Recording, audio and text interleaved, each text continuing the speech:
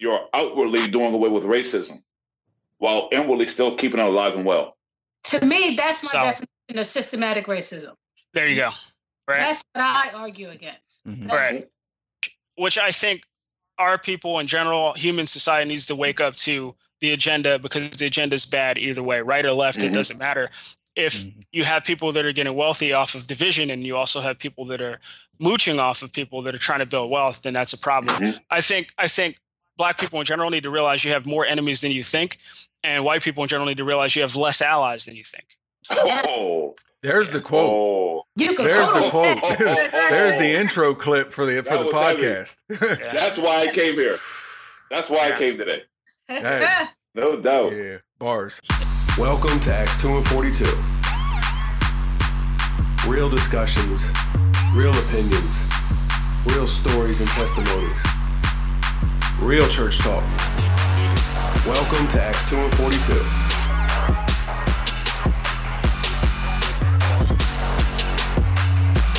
All right, guys, welcome back to Acts 2 and 42 podcast. And if you caught the last one, we have Rashad with us still.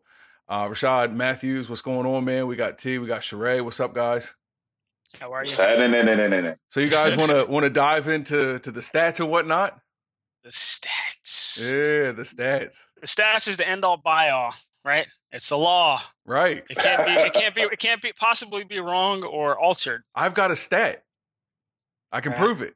Yeah. I got stats on stats on stats. Right. And honestly, I agree with stats everywhere. I agree with you'll hear soon why we're kind of poking fun. But anyone that knows me knows, and Rashad, I told you this, off air, that I yield more to empirical, which would be stats, but there's still a healthy dose of reality when it comes to stats. But for anyone that hasn't heard the saying, I think it's fair to hear if you're talking about stats, and it's that stats never lie, and people that use stats lie. So stats don't lie, but liars use stats. Yeah, liars use stats. So with that being said, I definitely want to set up another podcast with you guys where we can talk about the empirical, the anecdotal, and the theoretical. Because whether you know it or not, to the audience, whether you know it or not, things that we say, the way we view things, and what is the determining factor of what we call reality, what we call true, is normally coming from one of those areas. Arguments made from one of those areas, and it's important to understand them because it helps. It's a better compass to get you to what is real. If that makes sense. So does that sound like something you guys want to do? Definitely. I think availability, what he's speaking to is availability heuristics, and it's one of the most important arguments, I think, to understand. Like what you have at your hands, your disposal, the cards you're dealt is not your reality, And so I think that's important to definitely go into. Right. Cool. We'll have to set that up.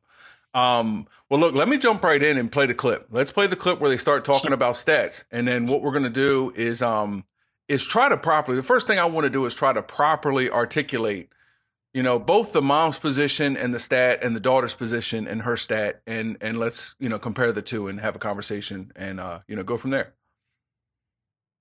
Just give me the statistic. In 2017, 457 white people were shot to death by the police in the United States. Okay. 223 were black. 76% of the population is white. 13% is black. If they were being killed at the exact same rate by police officers, the rate of black people being killed would be 8.9. But it's not. It's 24%. The rate of white people being killed should be about where it is. So they're being killed at a higher rate. There's more white people, meaning that the amount of people killed by cops who are white would be higher. The mom says 457 whites were shot and killed by the police. 223 blacks, right? Was that the stat? Which, for the mom, yeah, it's 2/3 white and 1/3 black. So almost twice as many for face value. But then the daughter, I think, makes a fair counter argument, which is saying, Mom, take into account population, which I do want to give her kudos for actually being prepared and having a rebuttal. That most kids her age, may not. I was actually kind of shocked. Rebuttal. Right. So she was ready for the stat, and she says, well, you have to take in consideration population, which is 76% white and 13% black, which, it should be 8.9% is the rate if it was equal to whites. If it was the same, which it's more like 24%. To me, it goes back to, we make an argument trying to explain the Bible without a concordance, without knowledge of the history, without any other empirical source that would make and authenticate the Bible, without an exegesis, right? Is that what it's called? Exegesis, Yep. Right? It's not going to be critical, right? It's just going to be pieces flying around, and I think we throw it all out. The stats that they're referring to come from amalgamation, as T would say with those big words, amalgamation of my God. Reference points, right? So there's the National Use of Force Data Collection that the FBI initiated back in 2015, went live in 2017, and they only literally started collecting the data in 2019, right? You just need to be aware that there are close to 18,000 law enforcement agencies, so 17,985, I believe. And the only ones that are reporting to this are 6,700. So that's nearly 40% of the agencies that contribute to the data. By the way, the data is not mandated, right? And the committee that oversees that are all law enforcement. So there is a conflict of interest there. There is not a third party to monitor that information. And you just see these numbers populated and people referencing these data points, and they don't realize how much goes into it. Right. And by the way, national use of force data is just one piece of the data you can draw from. It's not holistic. So with that being said, definitely some valid points and important things to consider that many of us don't know in general. But with that being said, Rashad, what do you do with the stats then? Now, if you were to just use that the 40% representation that I mentioned, because not all law enforcement are involved, right? Then you would have to try to drill deeper and get more specific and say, all right, where is this 40% happening? Is it in Chicago? Right? Is it in Arizona? Where is it happening more? And then you got to figure out, using medical release data, what exactly was the cause of death in these situations when it's police shootings? Who actually got killed? What happened? Were they shooting guns back at the police? Were they unarmed? Right. It gets much more. You got to really, really delve into it and get into the meats and potato, or separate the meats from the potato, or whatever you say. How do you say it? I like both of those. Yeah. You like meat and potatoes? Both, yeah. Just mix them all up. No doubt. I have a Rashad. Sorry. Oh, sorry. Go ahead, T. I have an issue with the framing of it all. Because for one, to simply say 457 whites and 200 something blacks, that's so general. Like, you're not telling me if this is unarmed, if there was force reciprocated, they're responding to force. There's a lot here that's missing, So to simply throw that out, and then for the daughter to respond in a manner that makes it seem like there's a certain amount that should be killed. The way she's speaking is like, well, this should be the rate, which is weird because you're assuming that all interactions are the same. And therefore, because all interactions are the same, then at this rate, this many people should be dying, which is a weird, it's a weird conclusion to draw. It's a weird stance to have, that there should be this amount of people killed. And when the mother initially states that there were 457 whites killed, the daughter's response was apathetic. And there's a whole lot here. That's why I feel like they intellectualize our experience, and that's the problem I have. To your point, that's what it feels like. Teaching a dance, teaching a TikTok dance. That's really all it is. There's a lot. Rashad, I was interested to know what you thought, because you said you had a beef with both their comments, with the mother's stats and with the daughter's rationale. What was your beef with the daughter's rationale?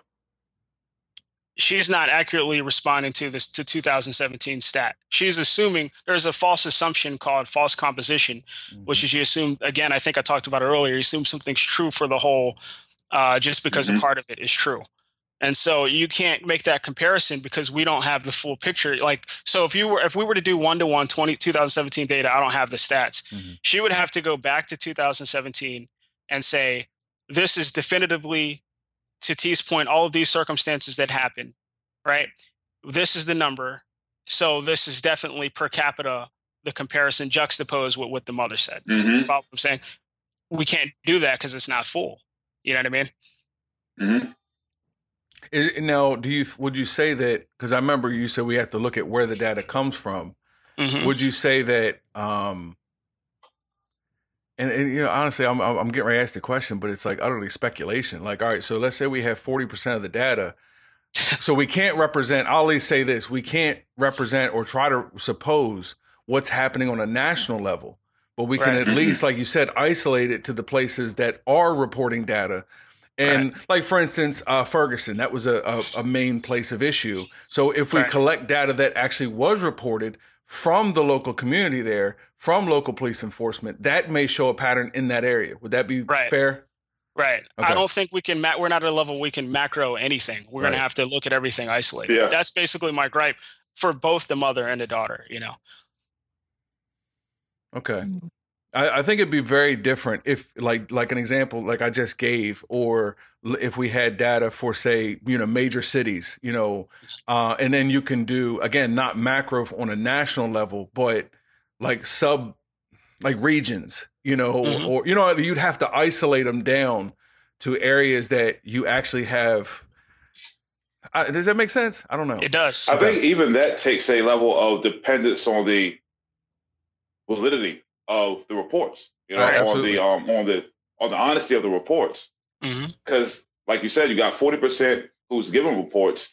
Now, we also know, like, there with certain crimes and complaints against police officers, it's the precinct which investigates. It's other cops, you know, which investigate their own. Don't worry, guys. We'll look into this. We'll tell the truth. We'll get to the bottom of it. We'll tell the truth. And then meanwhile, and that's what, like, to kind of interject for a second, but I think that's where, instead of defund the police, that's where I think we were at a valid moment where you had everyone on board for realistic police reform. And I feel like a Molotov cocktail was thrown in the middle of a great opportunity. And now it's turned into, because like the basically the, I'll say almost gangs, the fraternal orders, and like the silence within the policing, like to defend and protect other police. It's almost like a gang, and you make, like, actual gangs just feel like it's your gang versus ours, because you don't play fair. You're not righteous. You're not telling the truth. You're not a witness against your own fellow police when he does something wrong. Yeah. So it's us versus you. That was shown in the I believe it was the Sacramento guy. He was a police officer. He used to be I think a Navy SEAL, and he ended up going on a killing spree against cops. And in his manifesto, he was stating how a lot of them were covering up injustice. You know, there were a lot who were actually going out, making it their mission to incarcerate blacks and minorities. You know, who were actually in Sacramento, who were actually going out to create circumstances that weren't actually there, and to lock people up. You know, and to let some go who are white.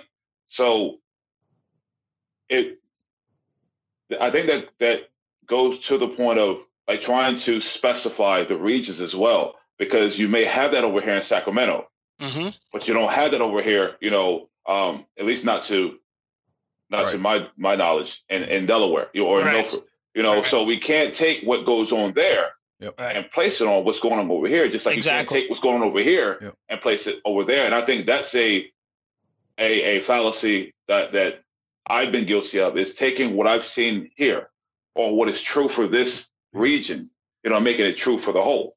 Right. I think it's done on both sides. False composition. Right. False composition. Now, here's another thing. The police are also indoctrinated. I was made aware recently. There was a police officer that came forth and said, "Yeah, they show us these videos, these hate videos of police getting killed, and they get indoctrinated." And again, I'm not an apologist. I just want people to understand that we're all indoctrinated on all ends. Unless you're using critical thinking skills, you are allowing the media or whatever your political, I would say your funder, your sponsor is influencing you, you know? And so that happens to police. The police are hyped up and are like seeing all these videos of gangs shooting cops and stuff. And then they come out, guns blazing, you know?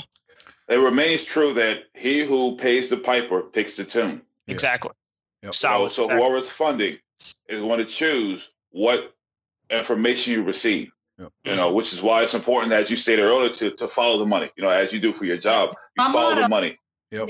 You know, and that's been my whole beef with the Black Lives Matter movement is I know who's picking your tune. Right. Yeah. You know, I have a problem with the one that picks the tune. I'm not saying that there are no injustices. You know, we talked recently. I'm not saying there's not systemic racism, not issues that systemically affect Black people. You know, that were designed to disproportionately affect Black people. I'm not saying that doesn't exist. What I'm saying is that the person who's paying for your movement has an agenda. You know, and is choosing the tune. You know. Yep. I agree. I have concerns with that. You know, Marxist views in general are not historically have not been. Number one, it doesn't work in society. Number two, it has a negative effect. It's a thing. You know, I have a friend who I don't want to get anecdotal that I was speaking to on the matter. She's Russian. She's Ukrainian. She's a Russian born in Ukraine, and she lived through it. And she said this is the same exact thing. They start throwing this narrative out, Marxist views to create this. They appeal to victims. They appeal to people that are weaker to create this narrative. And I don't like it because if you follow the money, it shows an agenda. No matter what it looks like, no matter what your stance is, if you follow the money, what's the agenda? You know what I mean? Right. That's basically my view. I like what you pointed out because it's not just a good effect or a bad effect, you know, or a negative effect. There are some things that, though it may not work, there's not a substantial loss, you know, or substantial gain. But in this case, not only does it not work, but while we see Marxism and socialism and communism implemented, there's a net negative effect, you know. Exactly. So it's not even like, well, it doesn't work, but there was no loss. Correct. You know, it's like, no, this doesn't work, and there's always a huge loss behind it. Yeah. It's true. And that's my concern. You know, speaking of the Piper, you know, the Piper, you know, picks the tune, but the Piper in this regard, is the actual Piper. You know, not just the public face, but the public face is Marxist. Yeah. But the Piper is orchestrating political moves towards Marxist philosophy. Right. And I don't even think it's because the Piper believes Marxism is good. No, you're hitting it right on the head. Exactly. Yeah. That was verbatim what I was told by my friend who, again, literally lived through it, is that they're not using this Marxist view because they think it will work. They're using it as a strategy to ultimately get their, you know, what they want. Yep. The ends justify the means. Yep. Correct. And in the meantime, I hate you and you hate me. Yep. To get on a local level, it just turns into me hating you. Someone puts a stack of bricks in front of me, and I'm like, man, F this. You know, like it's all random. Nah, man. Nah. Yeah, they call them useful idiots. Yeah, that's literally the phrase up for them. It's useful idiots. You're just the person that's there. You're like the pawns on the board. Yep. I can sacrifice my pawns. You know, so I can place them where they need to be sacrificed. And the pawns aren't going to do anything, you know, contrary to what the author tells them to do. Yep. You know, and we don't understand that whether it's Fox or CNN, you're literally being positioned by the information you're receiving and by the narratives being fed to you. So all they have to do is put you in the right places, and then you'll, on your own, you know, because this is what you've been fed, you'll go ahead and make the move that puts us in the position where we're at now, where there's You want to know the best example of that? Riots. The best example to me in history, Atwell, the campaign manager for Reagan. Can anyone pull his quote up real quick? Yeah, Pull it up and just read if you can. It's going to be, you might have to say N-word instead of the word, or me and T and Trey had to beat you up. I can't type it. I'll be over there in a couple minutes. Yeah, nobody gets a pass on that. I'm sorry. What do you want me to look up? So Atwell, just look up Atwell, campaign manager Reagan quotes, and you should see one of his quotes. I don't know if I have it. I can try to find it too. And with N-word or not? What? You trying to get drop kicked? I'm sorry, it's Lee Atwater. Lee Atwater. I call him Atwell. Atwater. Yeah, Atwater. It should start off saying something like, you start out in 1954 by saying, and then it goes into it. Which was the original Make America Great Again campaign, by the way. Yeah. Right.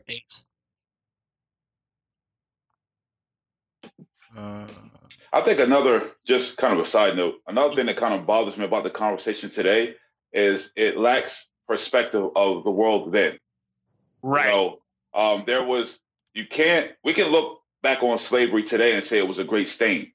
But when you're living at a time where slavery is a known institution around the entire world, right? You know, you would take a different stance. It's almost like Jordan Peterson references Nazis. You know, he's like, well, look, if you were in Germany at this time, you more than likely would have became a Nazi. You know, because this is where you were at. You know, so we can look now and say, well, they were so wrong. But if you were there then, right, you would have a different perspective, which is to what you said before in the group. You need a knowledge of history, and not only history, but how things were at that period. You know, correct. Or historian's fallacy is an example. That means that you project your views of now into the past, assuming that it's true. Yeah, right. And we see a lot of that with me and Keith have fought against that with Christianity. You know, you interpret things in the Bible written 2,000 plus years ago, according to what you see today. The American perspective. You know, it's like, well, no. Yeah. So, like slave, for instance, slave is not the same as it was in that time period as obviously, you know this, as it is now, right? Completely different view. Yep. Completely different politics, right? Yeah. Right. Yep. Yeah. So I've got the stat. I'm going to share my screen so everyone can see it. Or not the stat, the quote. Sorry. But I do want to revisit, you know, what you were just saying. So hopefully we don't forget. Let's see. And the context for anyone that's, I guess, trying to understand why this quote is relevant is Lee Atwater is his campaign manager. Reagan is caught in this kind of situation that deals with accumulating wealth. And so it's a clear example of a distractor that's put out, that's used for a person to gain political power. Whether he's right or wrong is besides the point. What the point of the matter is that there is a clear subterfuge, as T would say, to try to trick you and distract you from people gaining wealth. The people being the Committee of the 300 or whoever the quote unquote oligarchs are who are benefiting the most from this division or chaos. So who wants to take it? I'm not doing it. I'm not allowed to do it. just say the N-word as you say it. I had to get all super close though. Okay. All right. Well, I'll read it and just say. I'll read it. Just say N-word. Am I allowed to say N-word? All right. So you start out in 1954 by saying, quote, N-word, N-word, N-word. By 1968, you can't say N-word. That hurts you. Backfires. So you say stuff like forced busing, states' rights, and all that stuff. You're getting so abstract now that you're talking about cutting taxes and all these things. And all these things you're talking about are total economic things. And a byproduct of them is that blacks get hurt worse than whites. And subconsciously, maybe that is part of it. I'm not saying that, but I'm saying that if it's getting that abstract and coded, that we are doing away with the racial problem one way or another. Did I say that right? That we are doing away with the racial problem one way or another. You follow me?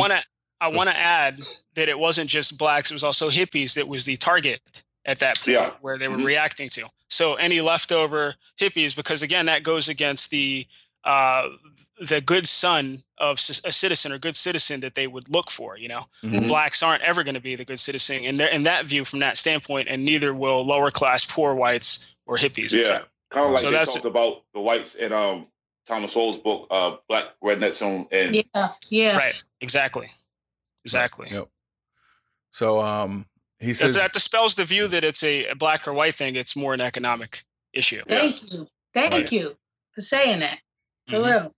So, and that's, you know, forgive me, I'm reading very illiterately, as a matter of fact, but I'm reading and I'm not exactly gathering context, or comprehending the context. Is that what you're saying from this quote, that's what he's alluding to? He was caught saying this quote, explaining his reason for the campaign strategy he used for Reagan.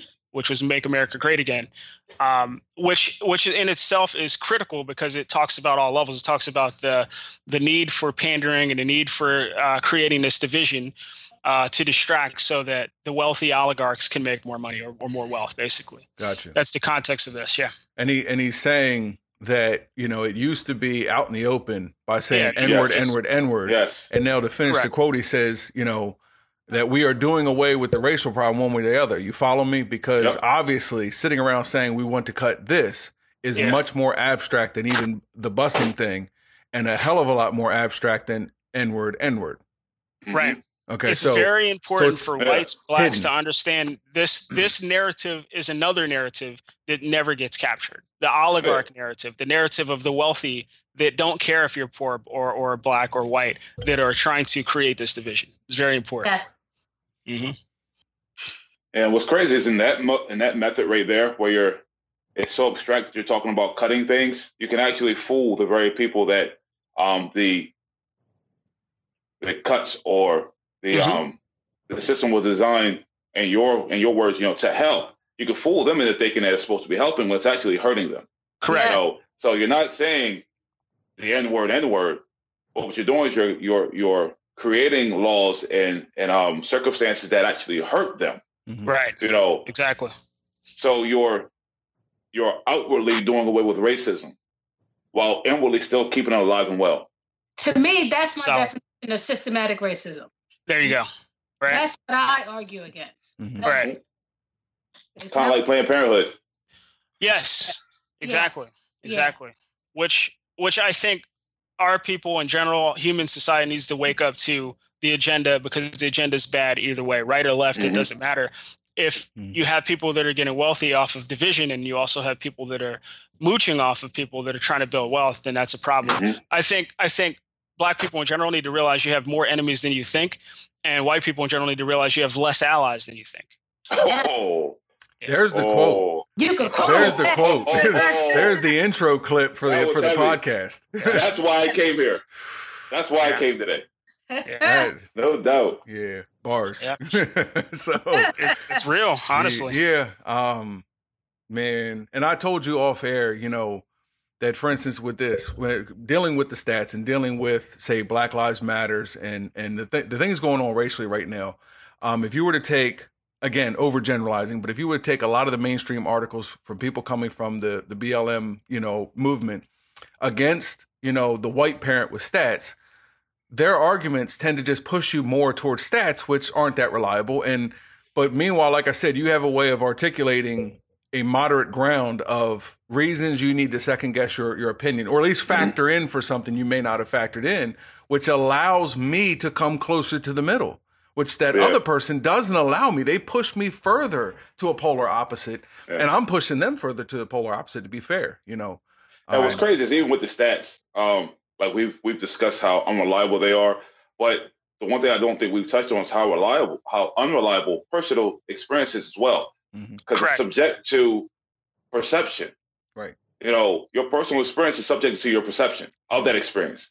So you may perceive something in a way that's not actually true. Right. But because you perceived it that way, that's how you relay it. Yep. So when the girl says that, stats can be manipulated, but personal experience can't, well, that's far from true. Because personal experience are easily manipulated. I think we see it in so many cases, especially like in the romantic world, where I see it in my relationship. No, I'm joking. I'm joking. But that's where we see it often. We see it there, and we see it in other areas where your experience can be manipulated. And it's not until someone says, as we've seen, Keith, it's not until someone says, well, is that the case? Right. That you actually start to kind of see, well, there were other variables here that I haven't considered. Yep. I was just talking to Terry yesterday, and I was saying that we're not accustomed to hearing that, though. We're not accustomed to hearing, is that the case? Have you, so automatically we're pushed in this defensive mode where it's like, what do you mean? And I remember, now think of Terry. I remember Terry saying that when we were talking, we were trying to have a discussion on the role race plays in our life or the role religion plays in our life. Our practice, our observance and worship of God versus the race and culture we come from.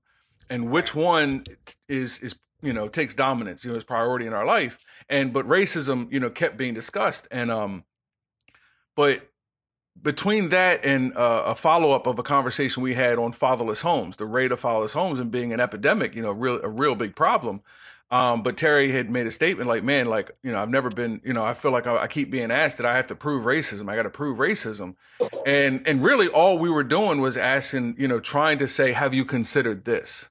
Right. I really wasn't. And then trying to point out to him that time he got pulled over, and how he was treated by the police, while it still matters, is anecdotal, and I don't know. Some people use that term as dismissive. I don't use it as dismissive. I think it should be included.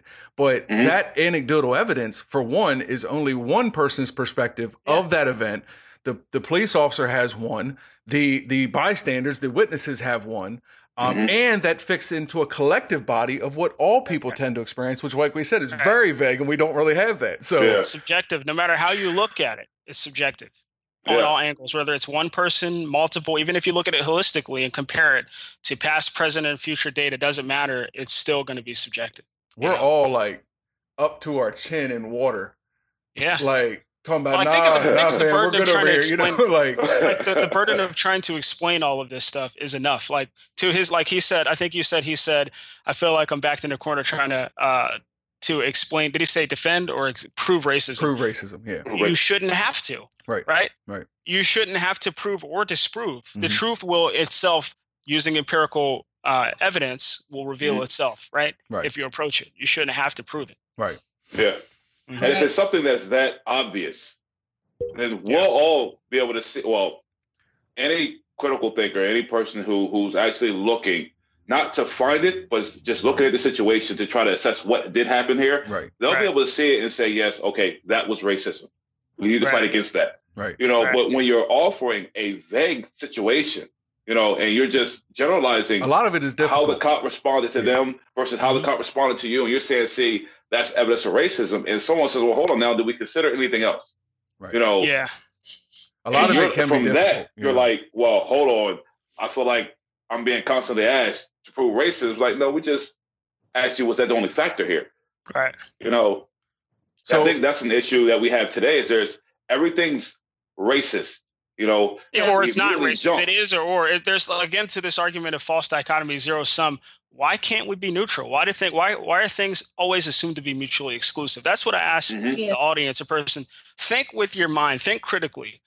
Is it always this or that? Isn't there possible that it could be middle ground? I mean, it's not like a coin. You flip a coin and it's going to land heads or tails, right? Even though it's a rare possibility it can land sideways, right? A lot of things are not that simple, right? It's not a extreme dichotomy.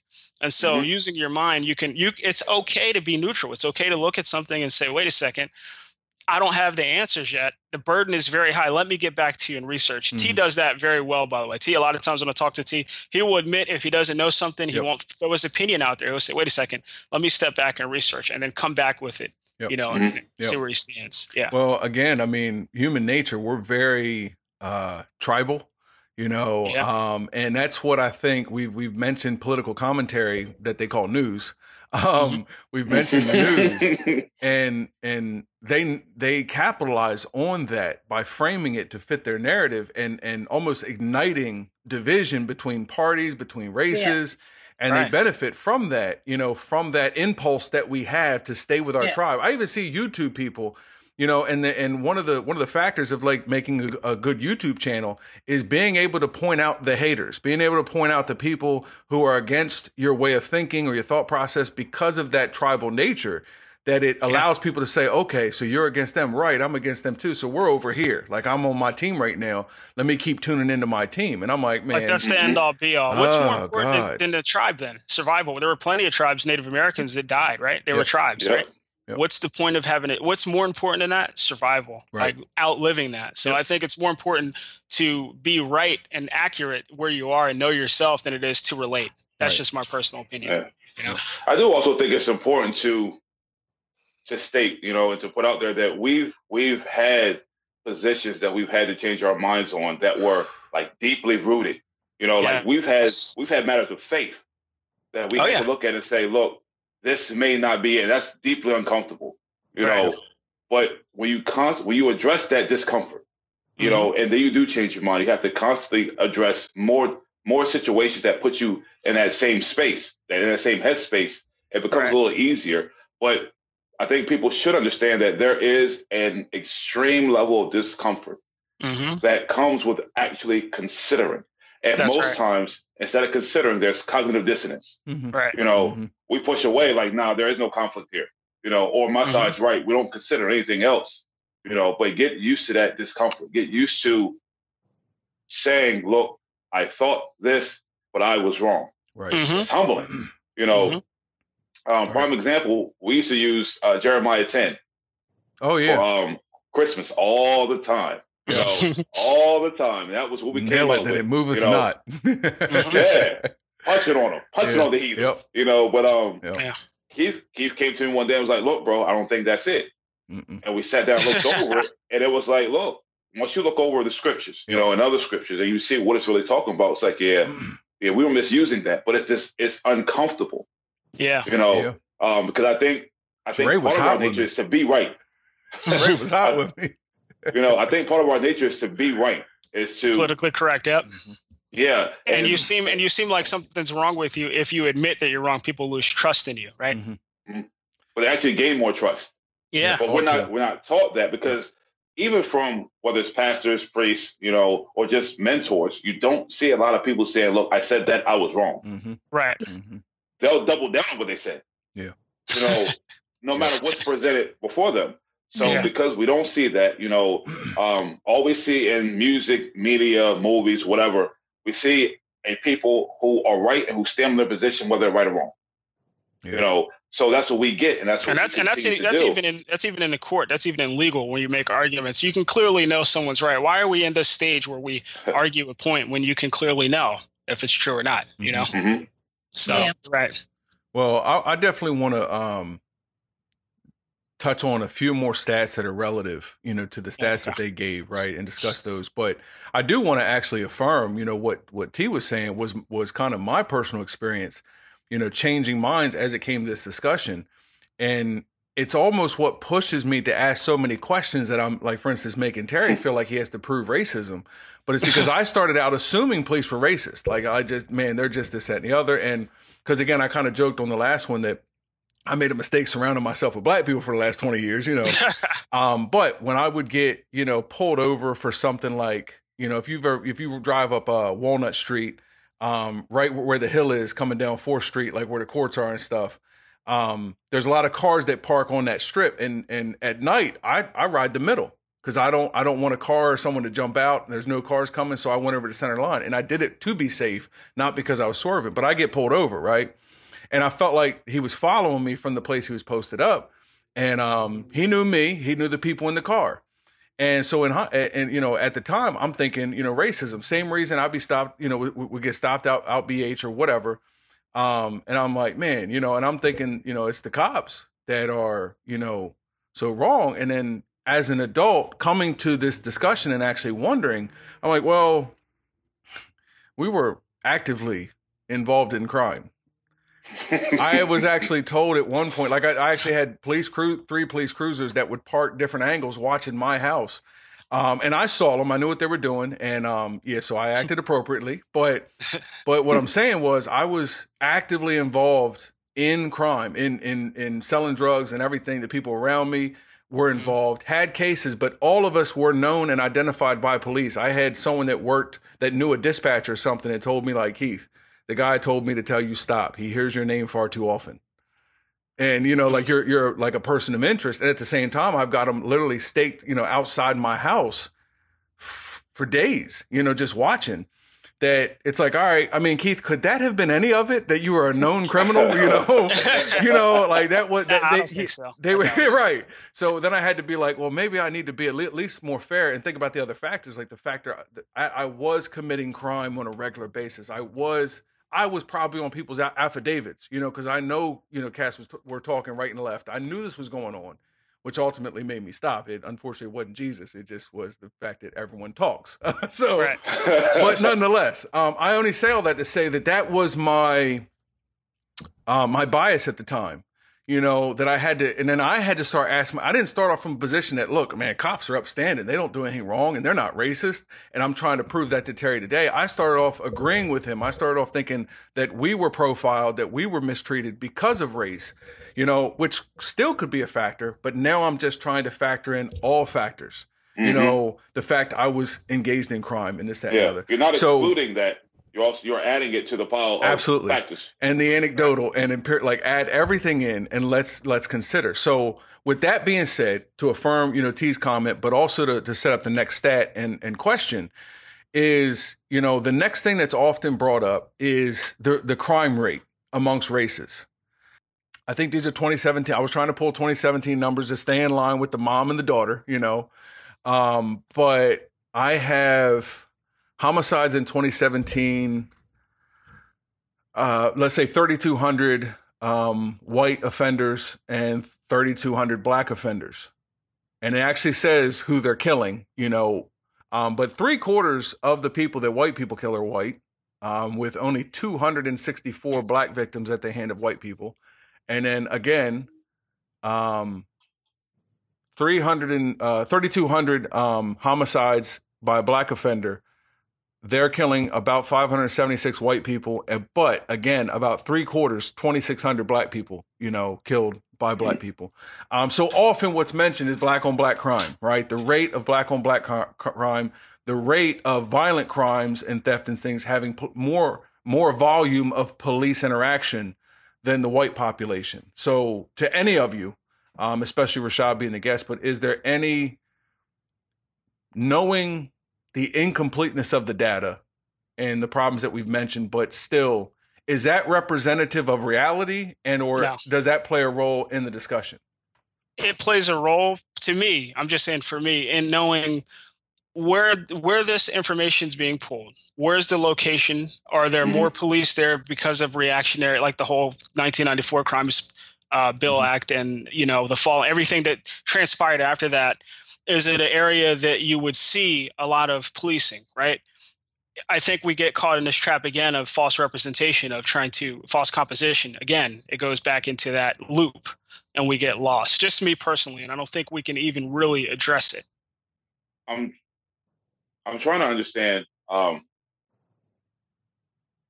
do understand that if there's a smaller demographic that's committing, at least allegedly, a disproportionate amount of the crime, then that would lead you to conclude that there's more police interaction, But the problem is that, one, I don't think it reflects the crime among blacks that has actually went down over the last couple of years, which isn't considered in the conversation, and I think we're still assuming that because there's interaction, because there's more interaction means that there should be a higher percentage of the population being killed, which I can't subscribe to. I don't think there's a good number. I don't think so either. Of people being killed. But I think the data, it's too, again, what happened during that time period history-wise, Obama only rolled back the crimes bill related Clinton era policies towards the end of his time period. So we see the numbers going down because he did that. And then we see the policing effect take place, and we see Trump come in and get kind of the alley hoop in a certain way. Not to knock Trump, because he actually did do that in a little way that rolled it back. And what we're seeing, and it's an important factor to consider. Like if we're just looking at the media, it's like, oh, since he got in office, this has happened. It's like I can't even begin to talk about it. I can't even go into it. I can't with the information without making either side lose their mind, because I want to be in the middle of it and say what's really happening and talk about the narrative of what's happening. I know, but again, it gets back to I want to say subterfuge, but it's deceit used to achieve one's goal. Right. I think that's what it is. So it's either, and it goes back to the false dichotomy, it's either Trump did it or Obama did it. Instead of saying, well, look, this was done at this time, we set this person up for this.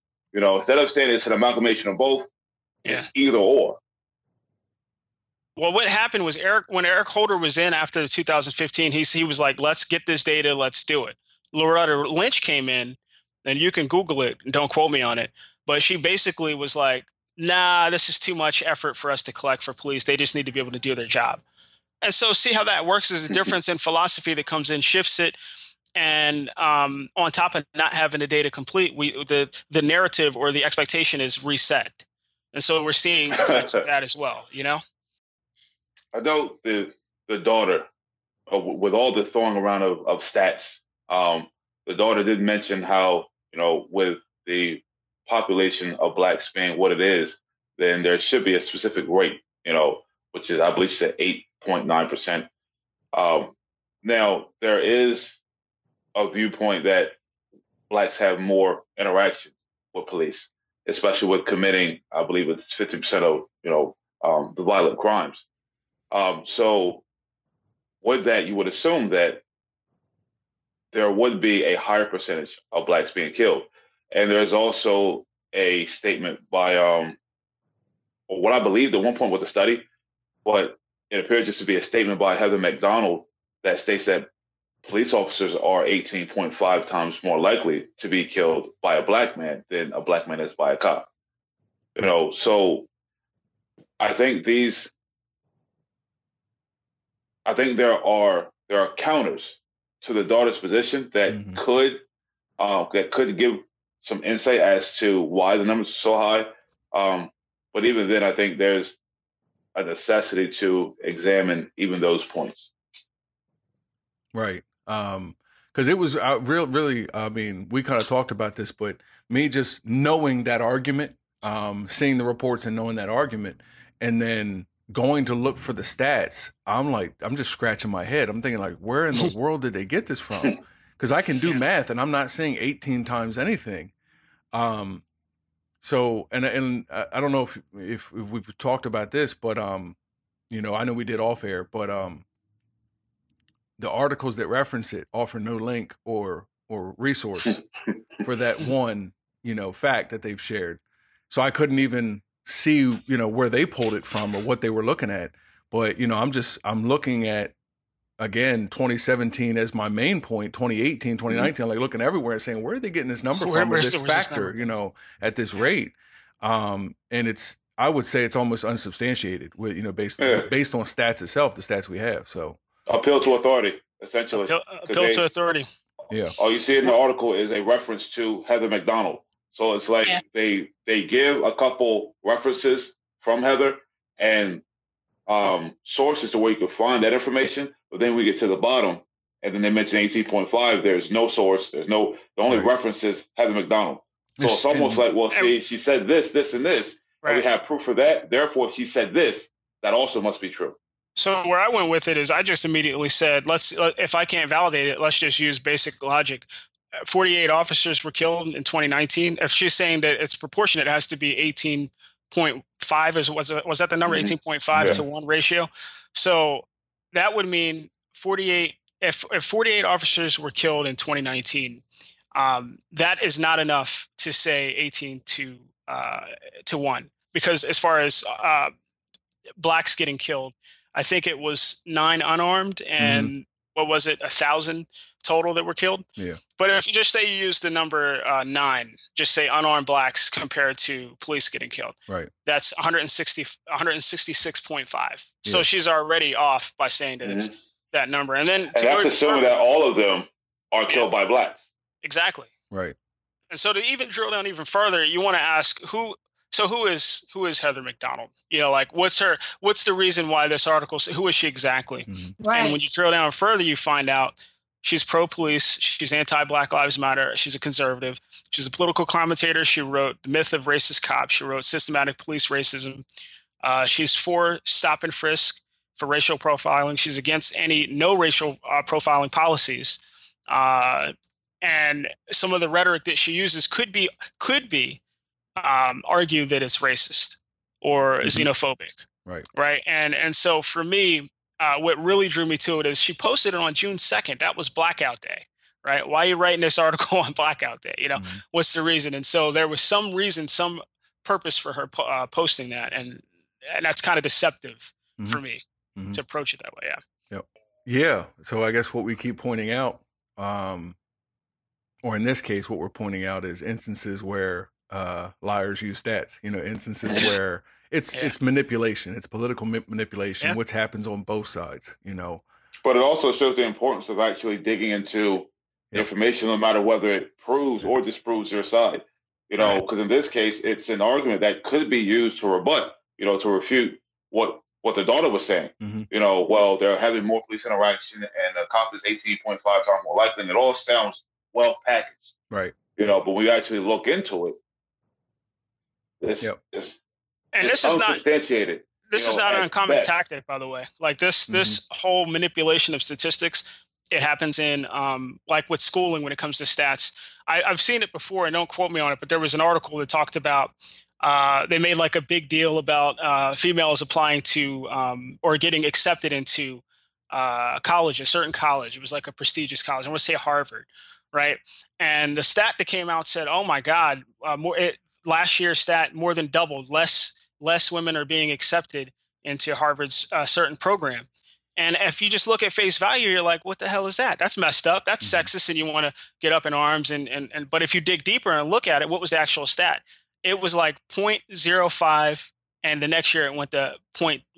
You know what I mean? Like, it doubled 4%, right?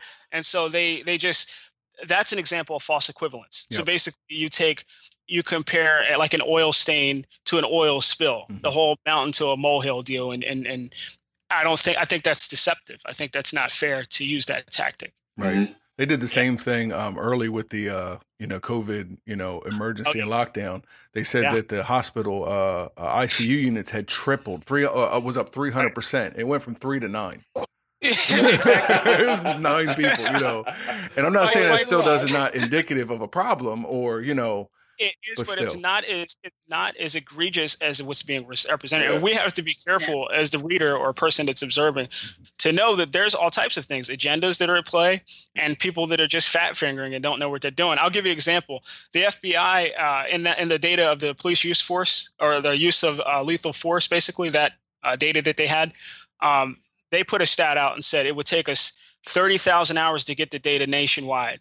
Right? There's not even 30,000 hours in a year. Somebody tell me right now how many, Alexa, right? How many hours are in a year?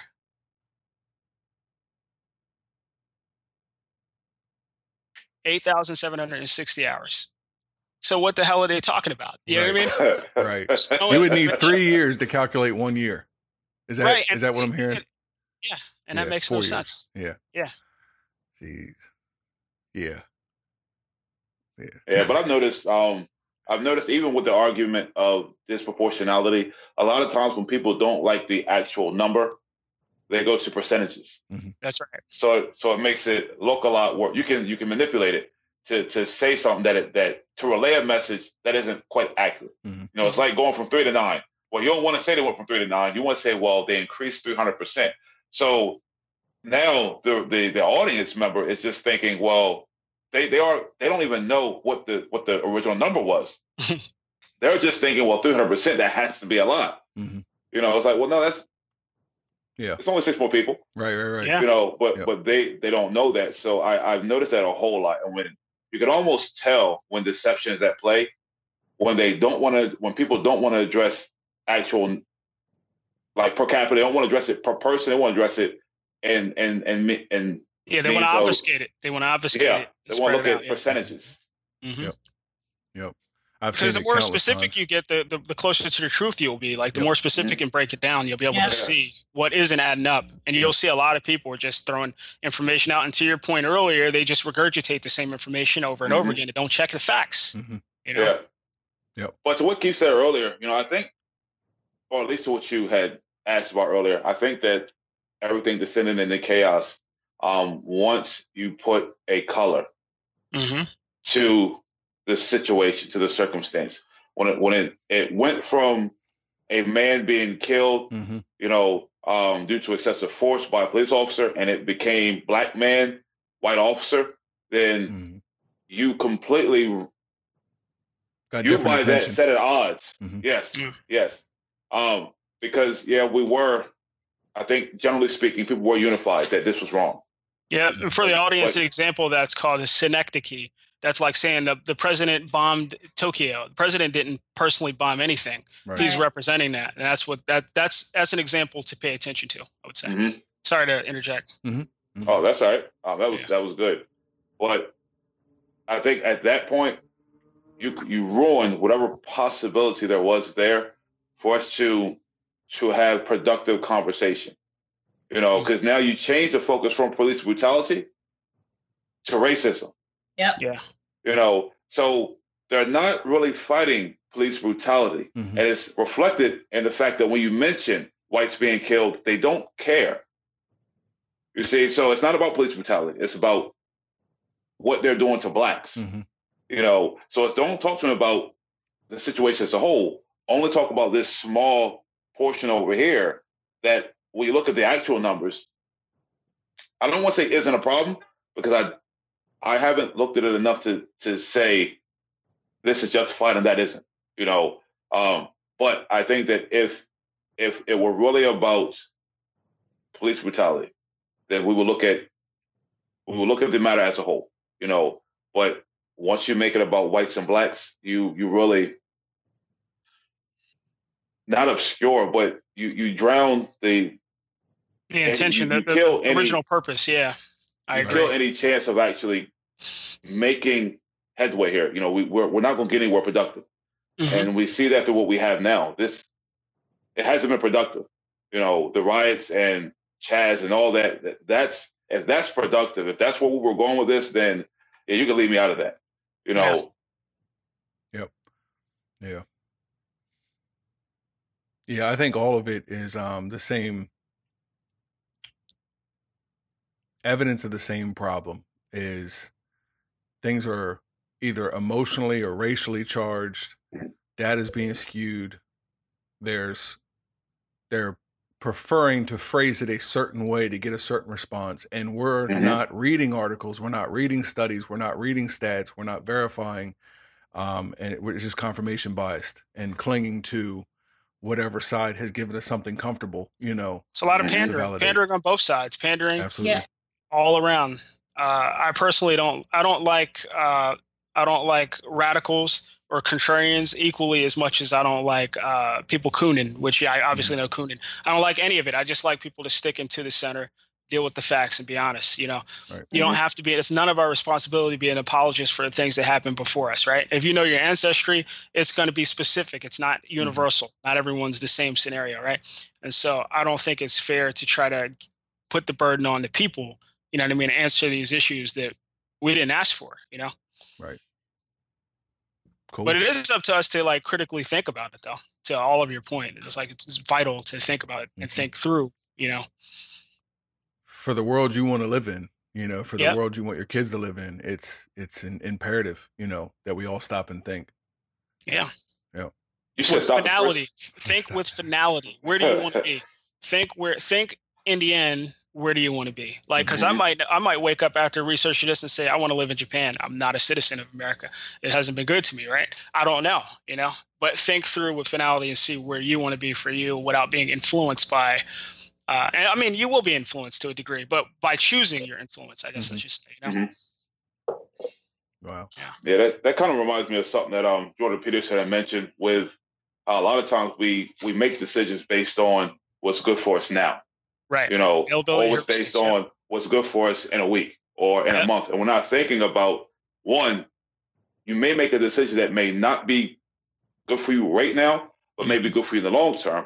Correct. Or you may make a decision that's good for you now and not good for you in the long term. Exactly. I think that hedonists make a lot of decisions that are good for them right at the moment. Oh, yeah. But aren't good for them in the long term. And we see a lot of cases, or a lot of instances where the things we do right now harm us greatly later, even though there's great benefit, for the moment. Right. But that's only to boot for your comment about thinking with finality. Yeah. Yep. So if I may, the anecdotal, our own experience, which, like I said, it plays a role because I'm looking at data and then I'm looking at what I've experienced in real life, and I'm wondering if they resemble each other. Now, without over generalizing, like what the father was saying, you know, all they want to do is this, that, and the other, and they're doing drugs and this, that, and the other. But because I have been very familiar and very close to several black families, several black homes in the same exact neighborhood, mind you. And I saw very different things, you know what I mean? Yeah. So it's not all one experience. It's not all one type of person. But I will say that from my experience in both communities, black and white, that I do see a disproportionate amount, or I was a part of and witnessed a disproportionate amount of crime, violent crime, drug trafficking.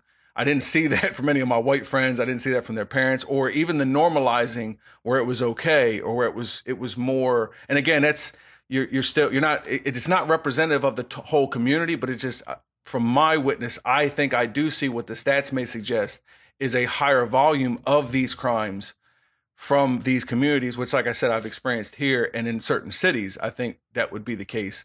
Whereas, you know, I think white people tend to commit different crimes, you know, still a problem. But the only illegal guns that I was a party to, you know, was in the black community, you know what I mean? Like heavy artillery and illegal weapons.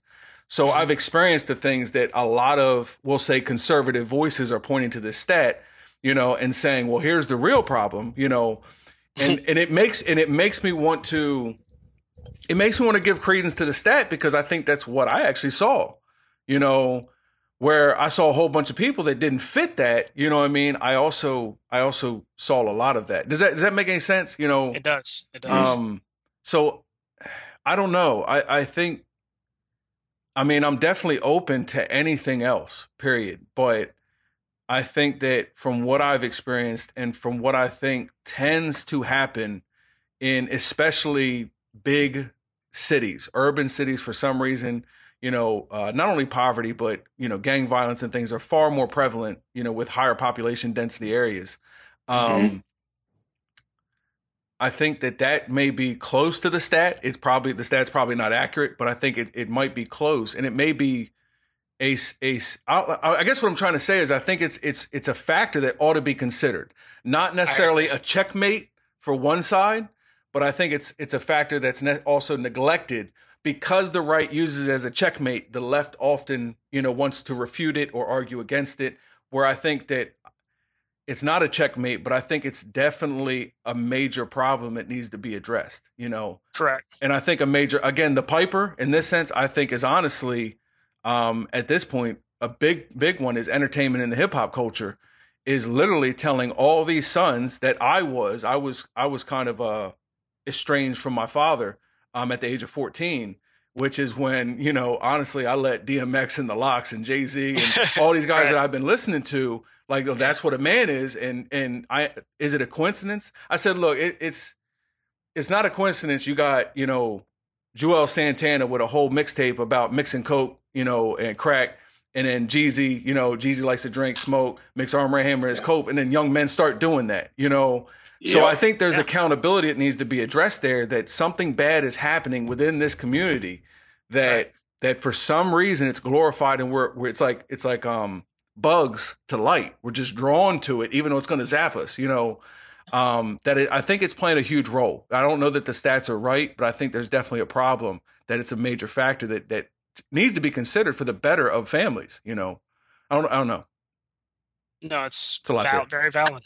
A great example is when they had the positive music, when you had groups like Public Enemy and stuff out, there was a whole empowerment movement growing within the black community, especially with crack hitting so hard and all that the way it did. So you had these people coming out speaking their stories where maybe like the white people in the suburbs didn't even really know how real it was out there until these people, to their kids, are putting this music on and then actually listening to the words, and they're just like, oh my God, that's going on? Yep. That's what, this is how they feel, this is what's going on. And then you counter that with NWA. Yeah. Further tearing down the children, destroyed it. Bastard children of these parents who were strung out or doing whatever during that time. Now you gave them a father, quote unquote. And this is where he's leading them, because the father they just had, oh no, we can't be raising up these militant kids. Right. Exactly. We can't be educating them. Like, you know what I mean? So you put this in to counter that, and then they grow up the way they grow up, and you know, follow in the footsteps of their father that you put before them. Right. Mm-hmm. So I think it plays. It's a lot of reactionary, all of it. And with that being considered, you know, I don't want to sing my own tune, you know what I mean? But it goes back to what I was trying to say earlier is what I wish I would see, which is more accountability on our own sides. You know, the red picking on the red, the blue picking on the blue, like finding faults with your own argument, finding your own errors, finding like, well, I really didn't represent that well, or I really didn't do this. So policing police better. And then if you're in the Black community, you're worried about police, but are you policing your children better? Are you worrying about what you're doing better? Your music, your influencers. And I feel like if we're really honest, we'll find plenty of things to criticize of our own self. The police will find plenty of things to criticize of their own actions.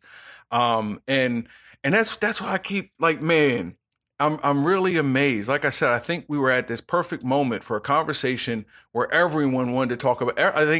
I think an overwhelming majority, surprisingly, saw the George Floyd incident and really had no beefs. Minus a few. I do want to factor in a few that may have. And the only thing reasonable people were saying, well, how was he trained? Is that because some people train. There was a police officer said some people are trained to use the knee on the neck. Some people aren't. You know, so you need, it's not justifying it, but you need to know that going in, whether or not that was some way, like you said, being indoctrinated also. How was he trained? What kind of indoctrination? What kind of mindset?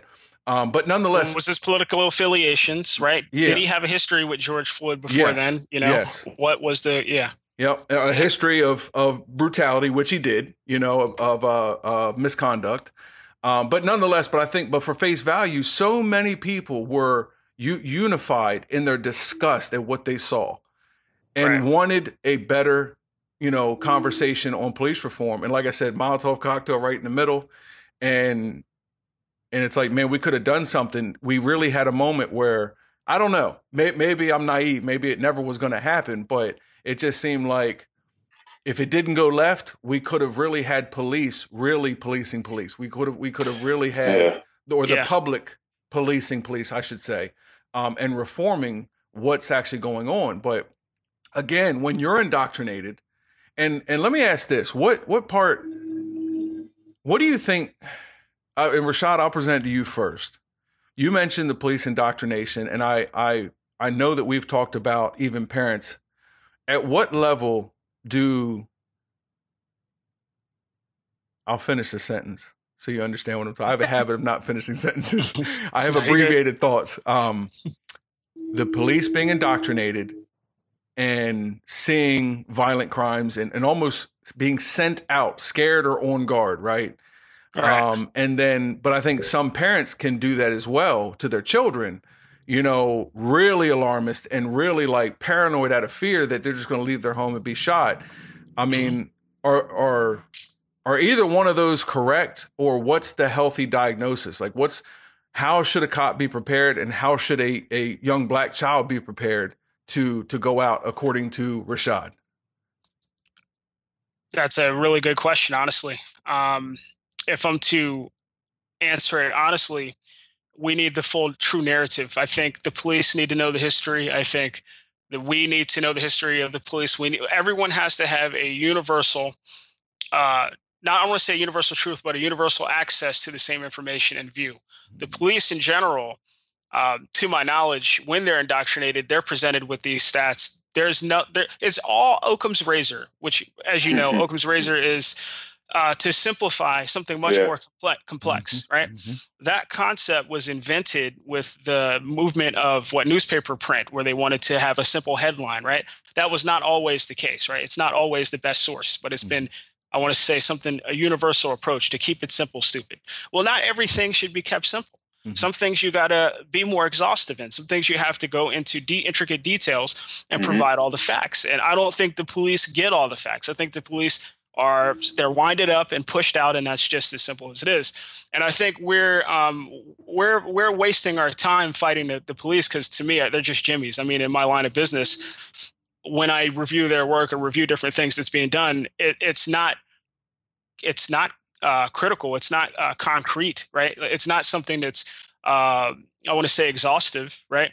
And so we should approach it in a way to understand that the real issue is who is giving this narrative, who is presenting us with this premise, this false premise to say, go out there, shoot, look at all these black people killing police and shoot. And that has to be a conversation we have together. There needs to be more police interaction with communities of color, and there needs to be intermediaries to have a healthy conversation, right? That's what was supposed to happen with the Crimes Bill Act, as Sheree said, reactionary to crack cocaine coming to our neighborhoods. Because what people forget is it wasn't crack cocaine with Caucasian people, it was ecstasy and pure forms of coke. But for our neighborhood, it was crack cocaine.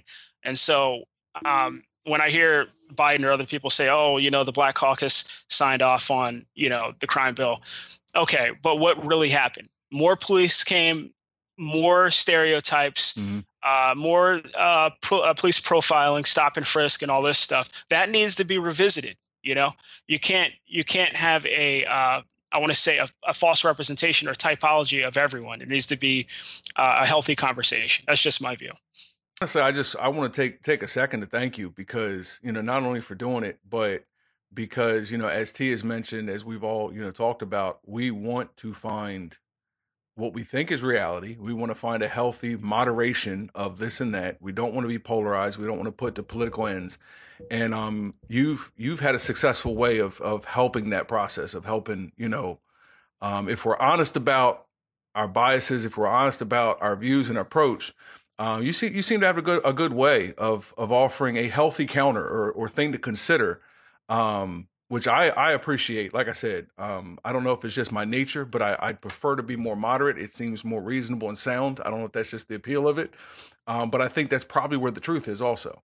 And from what I hear, I definitely agree with the knowledge that I have thus far that, I don't know, but T, Sheree, what about you guys? As same question, same or response to Sherrod, either one, or Rashad, excuse me. I actually wanted to address something that I was trying to get in like a couple of conversations back. You guys mansplaining on a roll, right.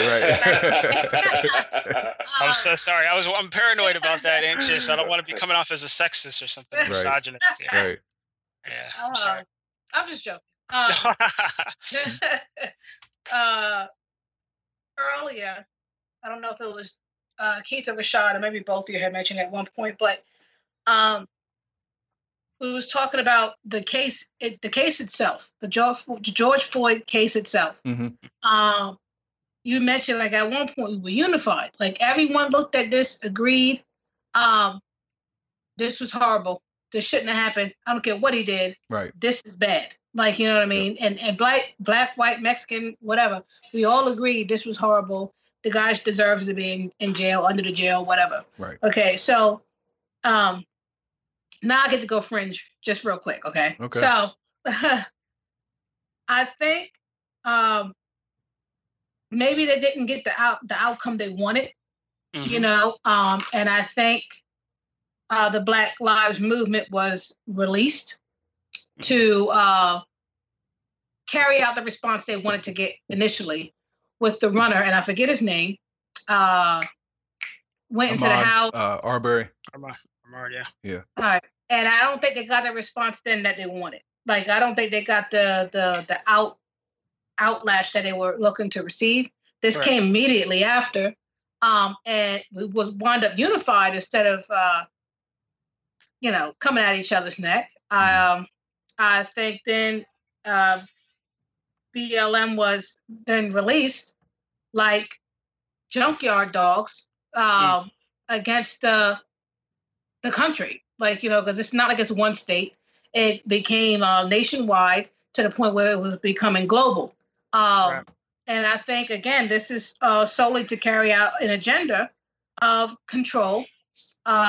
We cannot unite on anything, which is why everything is separate: liberal, conservative, Democrat, Republican. I was talking to my kids about politics and everything, and it was like, well, why does it have to be two different ones? Like, why can't you just have everybody run and you pick a person? Right. And I was like, that's a good question. Like, so there's no divide there. Like, you know what I mean? Everyone can, I don't know. Let me digress. No tribes, no gangs. Yeah. No groupthink. And if you take out critically thinking in school and you present people with these situations that they'll just be fueled off of emotion and response, they know our triggers. And I think by keeping us divided, we're easier to control. Like they just released the George Floyd or whatever, and from the gate, I'm just like, you only see one view, you don't see anything else that's going on. Everybody's out there with the cameras, but you only see one view, and like I'm breaking it down and thinking, like and it just seems like we were presented a narrative, and they already knew which one they was going to push. They knew how folks was going to act, and they got the response they wanted. It was like they pushed a button, and the output created this chaos. All right. Now, through that, me personally, I know everything is for a reason. And like I said, you follow the money, and you realize George Soros is behind all this. Oh, well, I'm sorry, not behind it. Funding. I don't want to get something else started, whatever. But man behind the curtain. Right. You realize that he's funding them, and they're carrying out an agenda. And what the agenda is, I don't know yet, because there's so many that I'm like filtering through right now. But and the bottom line is control, and I think that's why they keep us divided, because we're easy to control that way. We're easy to manipulate. I had a whole point for saying that, which I totally lost. Went down this whole rabbit hole. Can I back up? Can I go on the back of what you said? Because you brought something up that I think we all see, but I think it isn't highlighted, and I'm grateful that you mentioned it. So we're so diametrical, right? One thing I think that happens is there's diametrical views, right? But to what Keith said, once we come together, once we're in a center view, and there's a chance to all of us be on the same ground, what happens is there is a marrying of ideals that happens at the center, and people come together and have views, and they change and say we need to shift this. But at the same time, what isn't being paid attention to is there are also extremists that in that middle ground, they take what they can to go back to the far left or right as new fuel to go against. They say, oh, I didn't know about that. That's a new top for me to argue. And they have no intentions of being like, so there's a false assumption that as we give information and we teach people and reteach, re-educate, that everyone's authentic. And I don't think that's real. I think there's always extremists, and there's always people in pockets with agendas. And actually, the more you teach them, the more harmful they are. So that's just my view. Again, to incorporate a scripture. Not Romans 13 in the sense of, government powers, but in the sense of fear of government powers. Do you think it's fair? Like the biblical instruction is that a man that doesn't break the law shouldn't have to fear. So it's encouragement to live a righteous life. It's encouraging you to do what's right, follow the law, obey the powers that be. Because they're going to come after people that break the law. Outside of, I don't want to call them outliers, because that would imply a statistical, factor that I'm not really aware of. Common themes, I get what you're saying. Common themes. Yeah. So, any opinion from the three of you as far as, taking that as biblical instruction, at least within reason or probability, that to instruct someone to live a righteous life, to do well, to obey laws, to respect law enforcement or so forth, or is that just the white representative being white? I mean, I think it's unfortunate that the truth of that, what you're saying, Romans 13, and God speaking that, if you love God, right? If you really, truly have a relationship with God and love God, then you will respect authority and you won't worry. If you're operating in the faith and you're connected to God, this stuff doesn't have an effect on you, right? You might mourn when people are impacted and they're saying, well, why is this happening to me? I'm a God-fearing person, and it's a part of it, like if you go back to, I always refer to Isaiah 45:7, I bring peace, I bring calamity. I create good and evil. I, the Lord, do all these things. That should anyone who's thinking right should say, well, this person is above the diametrical opposites. This person is above good and evil. I better listen to that person, right? I better subscribe to that. You see that with Pharaoh. You see when God comes to Moses and says, Moses, I'm going to harden Pharaoh's heart, right? He tells Moses in advance, I'm going to harden Pharaoh's heart. That is the person that you want to be afraid of. That's the person you want to subscribe to. And if that's the person that's telling you to fall in line and respect authority because it's ordained by God, then you listen to it. Render to Caesar what Caesar's, right? You have to listen and follow and be obedient. Now, that's not something that people want to hear right now, right? That's not something that you want to hear in a situation where there's revolutions or whatnot, right? But this is all a part of it. Like, there has to be people that are ignorant, right? That don't listen to God as an example. There also has to be people that are God-fearing and understand that God put us in a situation, right? And all you have to do is trust God. It's a matter of trust, right? This whole time, I've tried to stay in the middle and trust God. I never voted ever in my life, and I'm here, I didn't rely on politics. I'm not saying that I got here by my might. I'm trying to say that living in fear and understand that God's in control. And if it's up to God and he wanted to doom you, he could, because he's God. That's not an easy pill for most people to swallow, basically. Right. But that's true fear. Fear of God is the beginning of knowledge. That's true fear, to understand that God is above all of it, right? Joseph's story, for example, God's above all of it. At the end of the day, what people forget, doesn't matter what's working. Just because something's working now doesn't mean it's going to work in the end. What's most important is how it ends. And so if you stick to God, you will end right? Remember, what's his name? So Solomon asked for wisdom, but if you know the scriptures, he died corrupt, right? How did he end, right? He had wisdom all his life. Riches doesn't matter because he died in the end corrupt. So you have to think with finality in mind. And if you're going to think with finality in mind, you got to love God and listen to what God wants you to do, which is to respect authority, which is not something that's necessarily even talked about. Not even in the church. I don't even often hear it talked about. Right. Yeah. Except for when it's obeying the authority of the church. Yeah. I'll just add that little jab.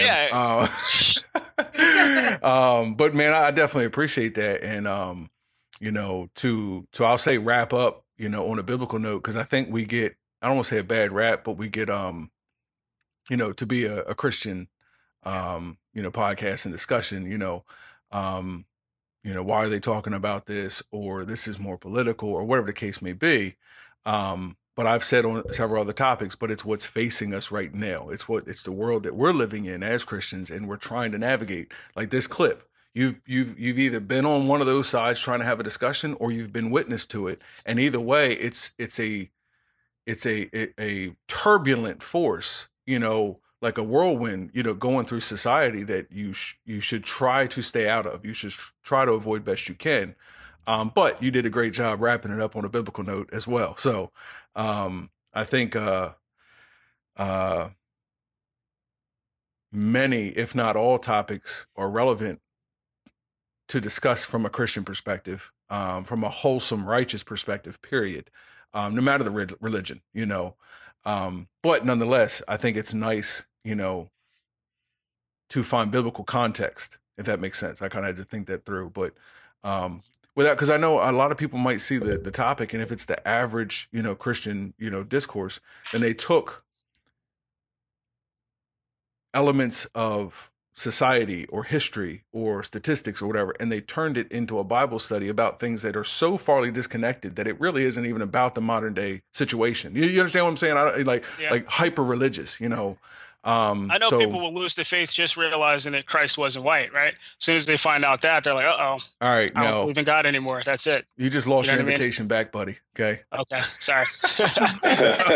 No, I'm joking. I'm not like anyone. I guess the context should be, I was raised in war, so I have a very Afrocentric view of history and religion. I'm not at all political. I'm not at all like hate-filled or anything. And I've been able to view it from my own unique point of view. And a lot of the arguments that I saw the girl discuss, I kind of had it with my dad too, when he had like Farrakhan views or certain views thrown down on me, and I'm like, nah, Pop, that's not the case, right? And so I have a different, I guess I'd say, perspective of it. But like a lot of people just, I guess I'd say, the way that their culture and their identity is based on a lie, and once that gets unraveled, they're not going to have an identity anymore. Right. Yeah. You know what I mean? Yep. So it's a shame. That's a great way to put it. Yeah. Yes. Yep. People don't have ideas. Ideas have people, Yeah. Wow. So Anyway, but look, we'll wrap up and definitely have you back for the other discussions we've talked about so far. I really appreciate you doing this, and look forward to more. Absolutely. Thank you. Cool. All right, guys. Well, that's it. I hope you enjoyed this. If you have any questions, comments, or feedback, obviously the comment section or Acts242, Acts242.com. So thank you very much. And let us know what you thought. Other than that, see you guys later.